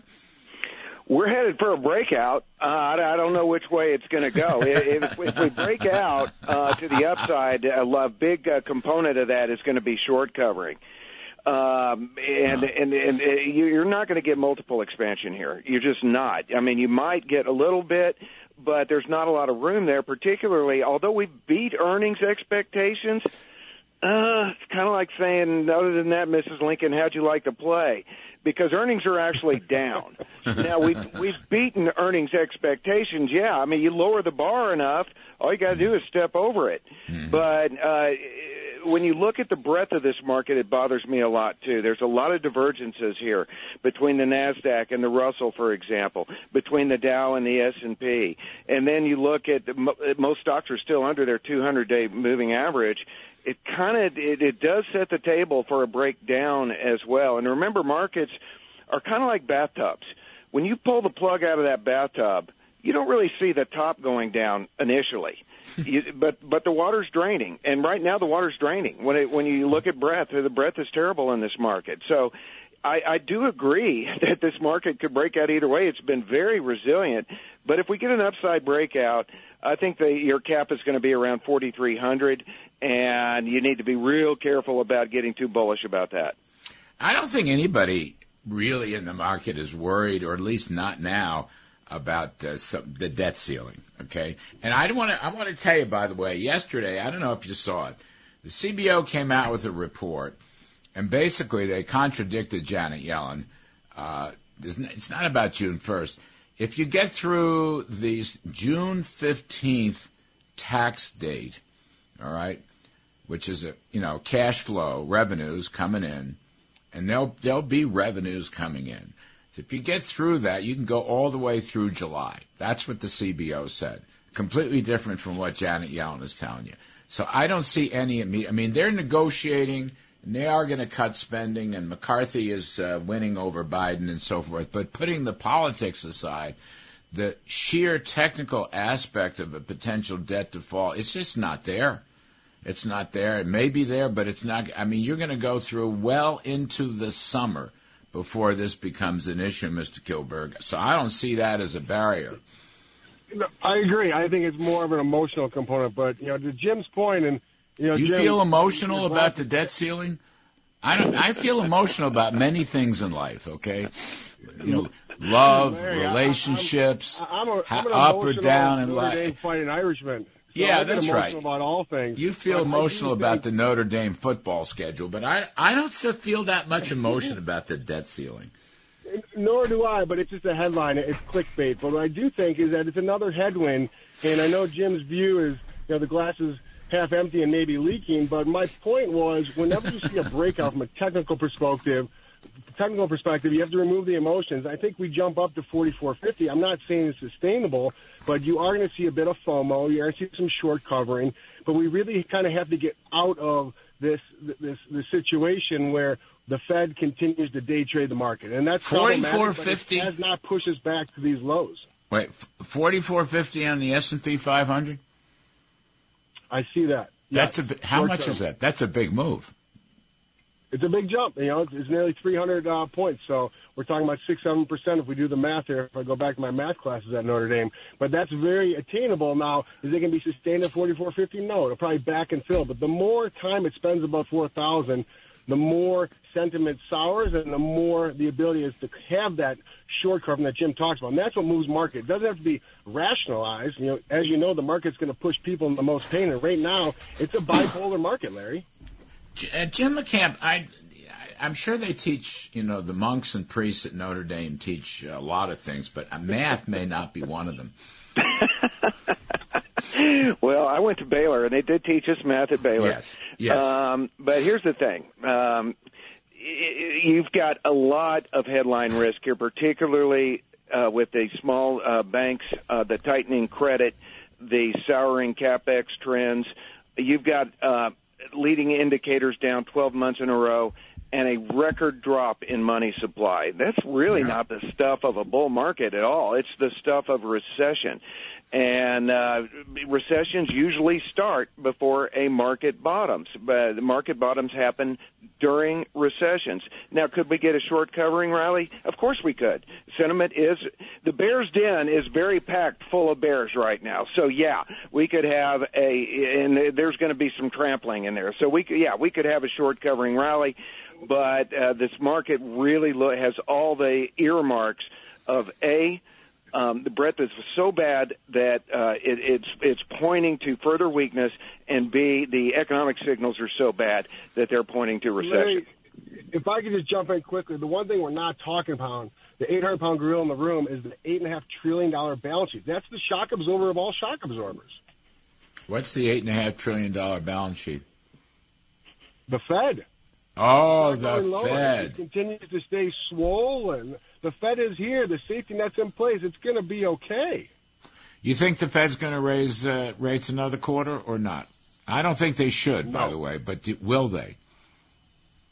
They shouldn't, and I don't think they will. I think they have cover now with inflation abating. We did get better inflationary data last week, so I think they have the ability to pause and let it see. But we give way too much credit to the Fed. They've notoriously been wrong.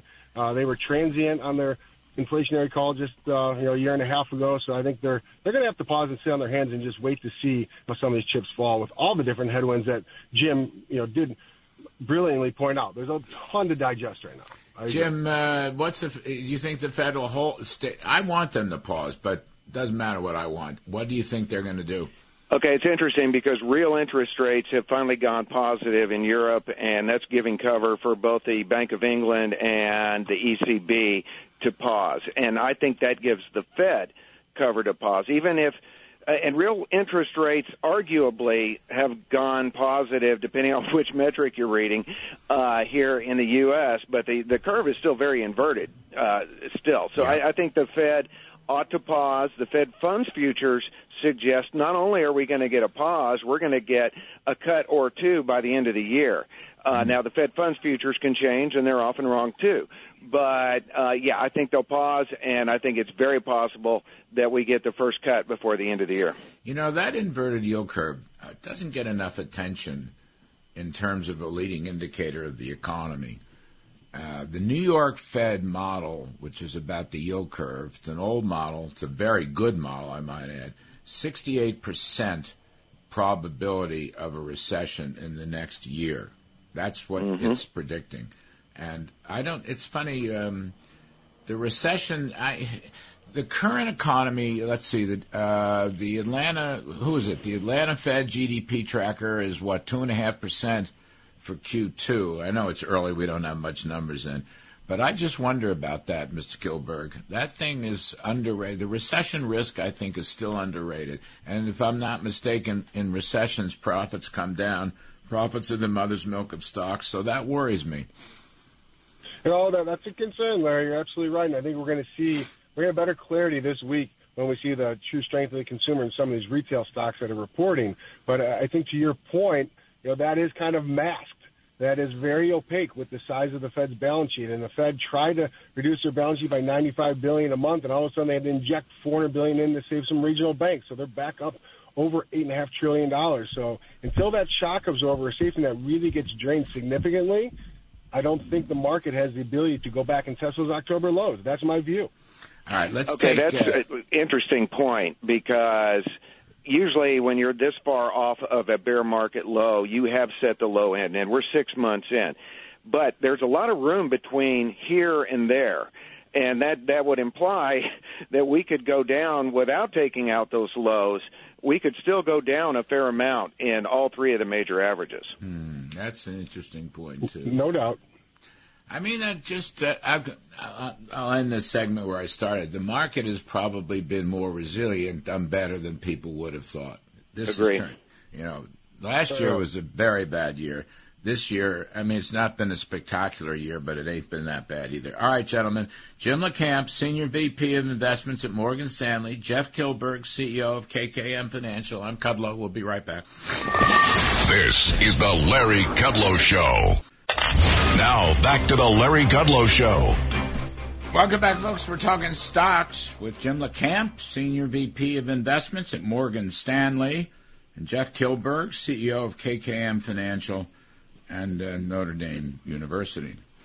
Gentlemen, does anybody care about the debt ceiling? Is there any evidence in stocks or bonds that the debt ceiling is weighing on the market? Start with you, Jim LeCamp. There's not right now, but there has been in the past, and I don't think we can just shrug it off. If you look at what hit the market in the fourth quarter of 2018, we had an 18% drop. And the prior instance, when they lowered our credit rating, we had a big drop in the market. So I don't think we can take it too lightly. I do think they'll work out a deal, and I think, we won't be talking about this 6 months from now. But let's not forget that this has impacted the markets to a large degree. Remember, 19.2% drop in 18, that's almost a bear market, just barely missed it. And it was primarily a big result of that debt ceiling fight. What would you look for, Jeff Kilberg? I mean, where would it show up in bonds first, or would maybe it show up in stocks first? Well, look, Larry, you know that I cut my teeth at the Chicago Board of Trade, now the CME Group, in the bond pit. So I'm always going to favor bond leadership. And the 1 month is revealing a bit of anxiety when you see it nearly, 100-plus basis points over the 2-year. I like to see that come down a little bit. The 1 month and 3 month is paying a little bit higher yield than expected. But at the end of the day, it's the U.S. government. We may have a technical default, and the media may have fun, playing and shooting articles, but it has no real bearing. We're going to continue to pay our bills, and if that's the case, if something does happen like that, catastrophic, I'm moving into your basement and bringing the bottled water and Spam. Spam, yeah, the Spam's terrific. A couple of bananas, too. What is the outlook for interest rates, fellas? What's the outlook? The 10-year... I'm talking bonds now, not the Fed funds rate, but the 10-year's been around 3.5% for a while, Jim LeCamp. We talk about breakouts one way or another in the stock market. What's the next move in bond rates? Well, if you look at how much our debt to GDP is now, and it is skyrocketing, that has been consistent with chronic economic downturns in other countries once you get to these levels. And I don't want to say that we're turning Japanese, I really think so, like the song, but that's the experience they had there, and we could have that to a lesser degree. Now, the sticky wicket here is that wages are still pushing north. Even though the CPI numbers are coming down and a lot of the metrics and a lot of the readings are coming down, wage push inflation is still a little bit of an issue for the Fed that they're going to have to deal with. And if it goes past the Fed, because it could hurt corporate margins as well, even though corporations have done a good job of squeezing more out of each employee that they have. I think in answer to your question, rates will likely drift lower. We need that for less debt service payments. We're already over $1 trillion this year, but it will also be reflective, most likely, of a slower economy. I mean, if people don't look at M2 very much, monetarism has been out of fashion for a while. But at the same time, if you look at the charts of that, M2 exploded in 2020 and 2021. and then got up to almost 30% year-to-year growth. M2's come down. The growth rate is now gone negative. It's actually contracting. If you use that, it tells you, I think, three things. It tells you inflation is coming down, which it is. It tells you recession is probably coming. We haven't seen that yet. And then it tells you that interest rates are going to come down, along with inflation and recession. Mm-hmm. I mean, if you were a Friedmanite, now I'm not a pure monetarist, but I guess I'm so old I still look at that stuff. I think it says that there's a big bond rally out there, Kilberg. Yeah, I think I'm going to get there to the same answer a little differently, but I think you're right, Larry. And I think bond, specifically the 10-year, has the ability to go lower. But that monetary expansion you talked about, M2, went from $15 trillion to $21 trillion. That was historic. We've never seen that before, and we're never going to see it before. So I think what we become conditioned to as investors is that the pendulum has been swinging too far one way or the other. I.e., look at the NASDAQ last year, down over 35%. So here we see some healing in the S&P 500. That's contributed to the NASDAQ stocks, which were probably oversold. So back to the bond market, I think the Fed is in a predicament, but it goes back to what I kind of illuminated earlier, is their balance sheet. If they want to continue to keep a swollen balance sheet, which I think they have to, they're not choosing to, they have to. And if they want to keep the cost of capital high to kind of pump the brakes on the economy by allowing this inversion, yes, I think you do see, to Jim's point, a potential rate cut later in the year, even Q1, and that 10-year note is going to continue to move lower, which will continue to feed into the thesis. And I'm not a perm bull, you know that, Larry, but the short-term thesis that's going to feed into tranquility and allow some of these technology stocks to continue to run and repair the damage they had in 2022. All right, we'll have to leave it there. Jim LeCamp, Senior VP at Morgan Stanley, and Jeff Kilberg, KKM Financial. Thank you, gentlemen. Very, very good. Thank you. Folks, we're going to take a break, and we're going to do some money and politics on the other side with Liz Peek and Steve Moore. I'm Kudlow. Please stick around. From Wall Street to the White House, this is the Larry Kudlow Show. Welcome back, folks. I'm Larry Kudlow. We're going to do some money and politics with Liz Peek, Fox News contributor, syndicated columnist, and Steve Moore of FreedomWorks and Committee to Unleash Prosperity Hotline, and his excellent radio show, More Money, follows this show at 1 p.m. on most of these very same stations. Welcome back, kids. Liz Peek, start with you. I would say Trump 10, Caitlin Collins 0. Oh, gosh, what a fiasco. That's what I'd say. Well, yeah, I mean, certainly she was no match for Trump. There's no question. He just sort of steamrolled over her. And honestly, she came off as pesky and sort of an irritating little gnat sort of buzzing around his ears, you know. That was sort of the message. But you know, at the end of the day, who really won from that? I'd say CNN. I mean, what they get, 3.7 million viewers or something like that, the highest audience in years for CNN.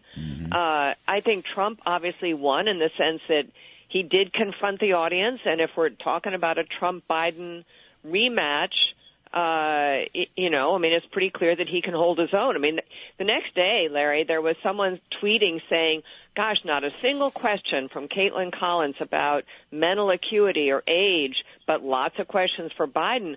And I tweeted back, well, yeah, it's because pretty obviously Trump can handle it, and Biden can't. I mean, what a stark difference we saw, right? That's an important point. Trump was, Steve, Trump was on his game. He may actually have improved his game.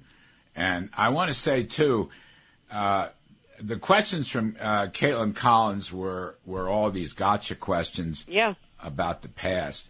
But, you know, the questions from the voters were substantive questions on the economy and the border and Ukraine and so forth. And, Steve, I think they handled them. He handled it very well. And I loved Drill Baby Drill. Loved it. That was a great moment. Well, I have a little confession to make. Unlike you all, I didn't watch that whole debate. But I did watch, a lot of the highlights of it. And I came away, first of all, if if he had acted like that in the first debate with Joe Biden, he would still be president today. I really believe that. I mean, the first debate with Biden was such a catastrophe, and he was angry, he was kind of mean and nasty, and he was sick. He was sick too, by the way. Was he? I was wondering about that. He had COVID. No, he had COVID. But what people don't like about Trump, there are a lot of things people don't like about Trump, but one thing people don't like about him is this kind of chaos that he sometimes engenders. What I loved about his performance, and I didn't like every answer he gave, was he was calm, he was confident, and he just, I thought I was really impressed with how he answered the questions, so readily, he didn't have to think about it. And I did love, my favorite moment was because when he was asked that question about what do we do out of inflation, I was thinking, how would I answer that question? And he just nailed it. And he said, drill, baby, drill. And what I loved, the audience just erupted in applause when he said that. And so I love that because you and I both talked to Trump. Stop the trash talking, stick to the issues. And one final thing I'll say, Trump's path to the White House, if there is one, and I think there is, and I'm not taking sides in among the, outstanding Republican field, is to just do what Reagan did. Look straight into that camera and say to the American people, are you better off than you were 4 years ago? And clearly 70% of Americans don't think that they are. It's going to be a pocketbook election, Liz. Yep. And that's going to give him an advantage in the primaries and in the general. Now, we haven't heard from DeSantis. DeSantis is a very smart guy. He's a little too wokey right now fighting Disney, but I'm sure he'll have an economic agenda. So we haven't heard from that yet. But I will say Trump laid out his economic agenda. He mentioned, of course, drill, baby, drill, but he also mentioned his tax cuts and his deregulation. And I think that, those are his strengths. Those are his strengths. He did it once. He could do it again. I agree 100%. And I think one of the big untold stories right now is how this regulatory tidal wave is again engulfing our economy, slowing growth, just like it did during the Obama administration. You remember, Larry, all those articles all of us would write about green shoots from the coming back from the 2008 recession, and how then Obama would roll out another regulation and it would stifle those green shoots. The exact same thing is happening now. And really people aren't commenting on very much, but this new thing with power plant emissions and all the stuff about what kind of dishwasher you can have, and most of it's climate related, but not all. Some of it's having to do with labor, economics, and Joe Biden's big pro-union push, which, by the way, yes, unions are getting energized, and that's a great thing for our country. We have strikes to look forward to, more wage demands, et cetera. There's just a lot of stuff that's going wrong out of this White House, and I think Trump can talk about that, and it would be a very powerful thing. But by the way, Trump's economic agenda and DeSantis's look a lot alike, right? I think DeSantis really has to make this case. Both of these men have a record to run on in terms of guiding a very successful economy. So both need to do it. It'll be very strong in the general, but probably not the differentiating thing in the primary. Steve, let's just, one of Liz's points, the regulations, this power plant edict from the EPA, this could knock out 40 to 50% of our power, of our electric power. That's how bad this is. And they're arguing you have to go to carbon capture and you have to go to hydrogen. The technology doesn't even exist now in any, scale them up way. This is insanity. They will take out half of the utility grid. It is lunatic, and you're right. I would say over 60%. People, I was just looking up these numbers. Is that numbers. what it is? It could be. We had something in the hotline on this. So we get 65% of our electric power generation in America from oil, gas, and coal. 65%. 65%. Now, one thing that shocks me about Biden, actually, at this stage of his presidency is that, both Clinton and even Obama started pivoting to the middle, at this stage. Biden shows no signs of that. It is full speed ahead with this radical agenda on tax. First of all, he wants to raise tax rates on investment to 70 and 80%.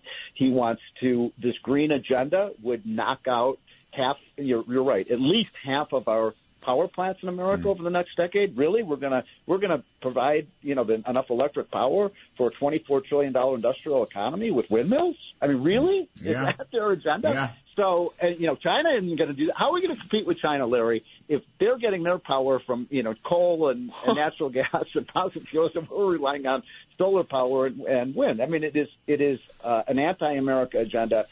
Trump really needs to jump on that. But I just am shocked. I don't know about you guys, but at this point, Biden should be moving. He's not even moving to the middle 1 inch on the budget and the debt issue, which is a huge issue for Americans. Well, if he or the border. Can we just stop for a moment and look at what's going on the southern border?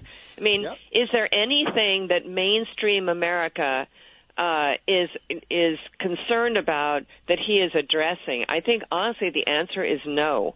And, mainstream America is concerned about overspending. They're concerned about tens of thousands of people every week coming into our country illegally. Right now, people don't even know where to put them. It's a ridiculous situation. Steve, I think you're really right. I don't understand. Well, the only way really to understand it is that the people around Biden don't think he's going to run for a second term. Maybe. That there's something's going to happen where he doesn't have 4 more years, and so there is no need to pivot. That's one way to interpret it. Well, Gavin Newsom can't win because he's got all of a sudden a $30 billion budget deficit in California. Yeah. $30 billion in one state. And he's done look this out for Robert F. Kennedy Jr. Yeah, sure. What were you going to say, Liz? Well, I was going to say he just did this flip-flop on reparations, which I think has to be one of the most boneheaded feints ever. You kind of get everyone all roped up about, wow, you're going to be the first in the nation to provide people with reparations. How fabulous is that? And then you pull the rug out from under. Now he's saying, nothing's – it's always possible that he comes back and champions this, but it was a ridiculous recommendation that was going to bankrupt his state. Obviously, it was going to go in that direction. So I don't know. I thought it was there an were no incredible slaves political in blunder. California. There were no slaves in California. California was a free state. Yeah, 1850, no slavery. I still don't understand it. I don't. For the life of me, it's just the most. I want to move out there just to get all this money they're giving. Yeah, but Larry, it's very simple in the case of Gavin Newsom. If he wants to run for president, he has to make headway with black voters, and he's nowhere with black voters. So this was his big idea, and boy, oh boy, that ship just sailed off and then sank like a stone.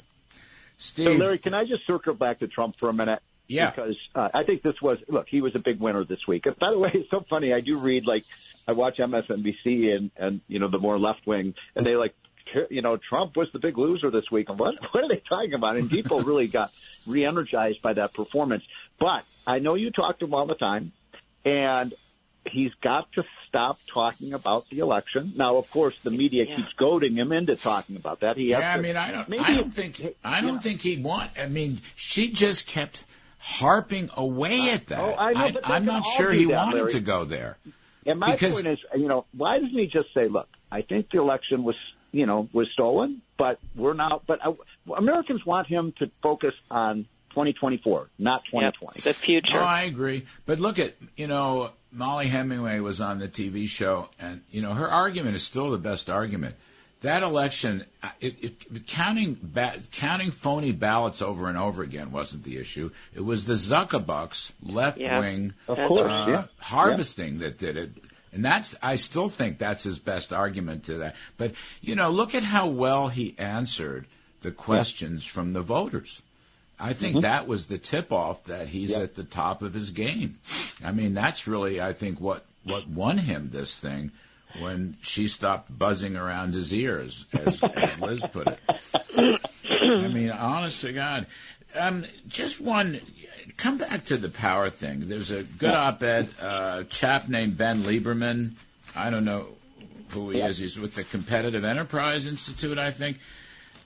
Lighting, furnaces, washing machines, dishwashers. Let me see what else he's got here. Air conditioners, okay?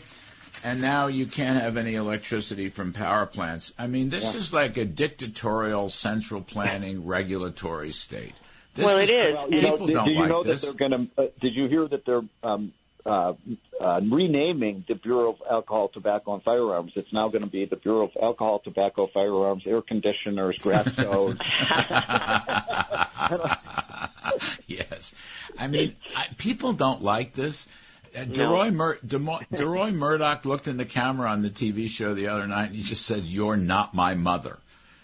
You can't tell us how to behave and live like this. They're interfering with our everyday life, and they keep doing it under the ruse of climate change. I agree, and I think at the end of the day, what is really going to make voters wake up to this threat is because their electricity prices are going up enormously. America has been blessed with very cheap electricity for decades. Last year, I think it was up 14% for the nation overall. It's going to be up probably more this year. You can trace that exactly back to all these mandates, all these restrictions.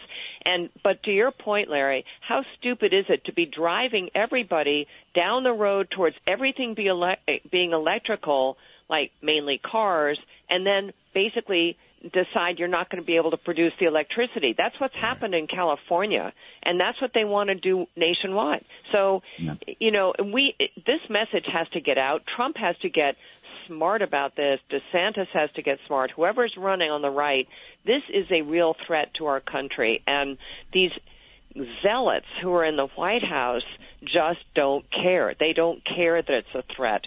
People really need to bring this home.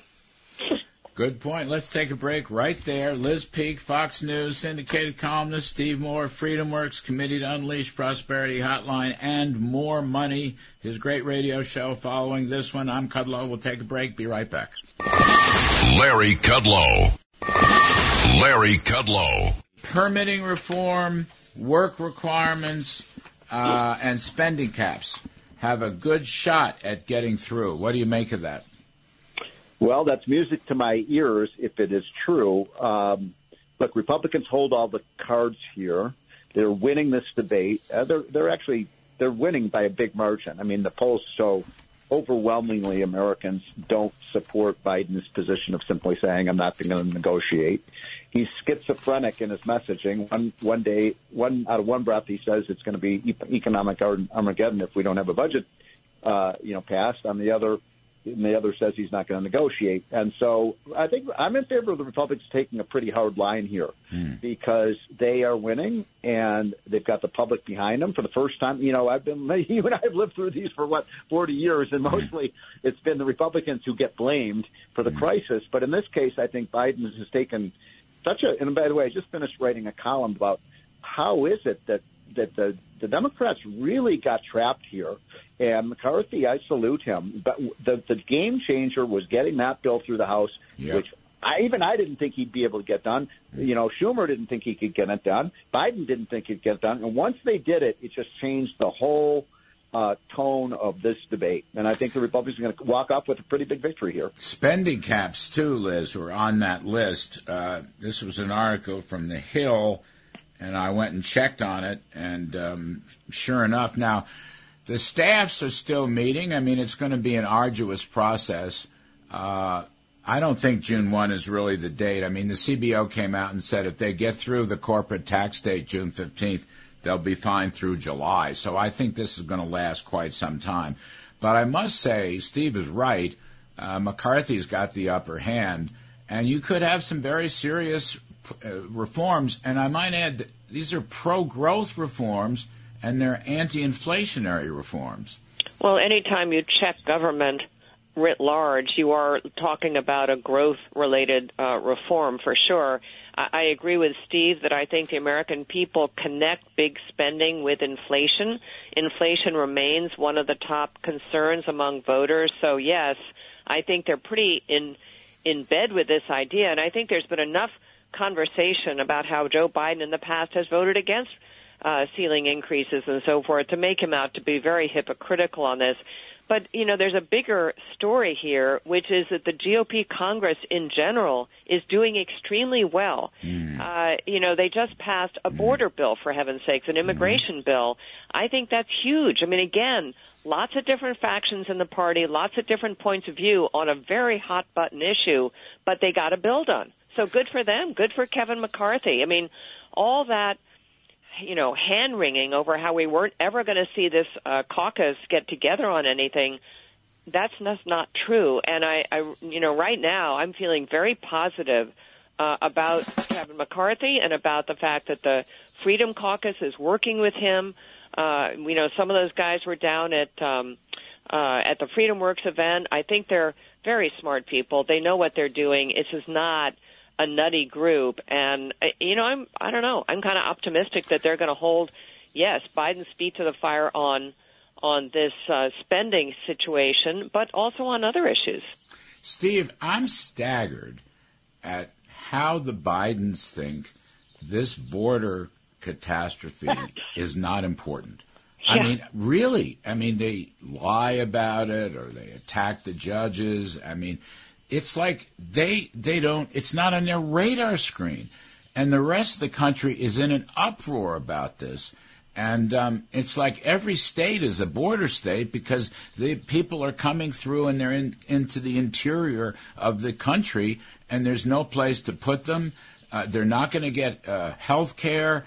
They're not going to get shelter and lodging. They're displacing veterans here in New York in shelter, homeless hotels. I mean, but Biden's. It's like it's not important. It's not much of an issue. I'm staggered by this. This is an incredible political miscalculation. And as you said the other night on your show, it is a vast humanitarian crisis. I was watching yesterday some of the footage of these migrants. And by the way, the migrants are just coming here. Biden's basically, come on, waving them in. Mm-hmm. And, I saw a couple, pictures that just scared me and really I mean, these migrant women were this migrant woman was crossing the river, and the river was up to her, practically her chin, and she's holding her young baby over her head, and it was so depressing that we're in this kind of situation right now. And Trump had it. He basically said, look, number one, we're going to secure the border, and he was on the way to doing that. He hadn't entirely done it, but he certainly were along the way in terms of building the wall and other policies. And then he said, once we have the border in check, then we can have a rational immigration system that can get the workers in this country that we need. And it's now chaos. And it's because of this, again, it's to some point that you were making, Liz, earlier, that this agenda of the Biden administration is being driven by the hardcore leftists of the party. All right, kids, I got to stop. Liz Peek, thank you very much. Steve Moore, thank you. Folks, listen to Steve Moore radio show coming right up. I'm Kudlow, and we'll be back next weekend.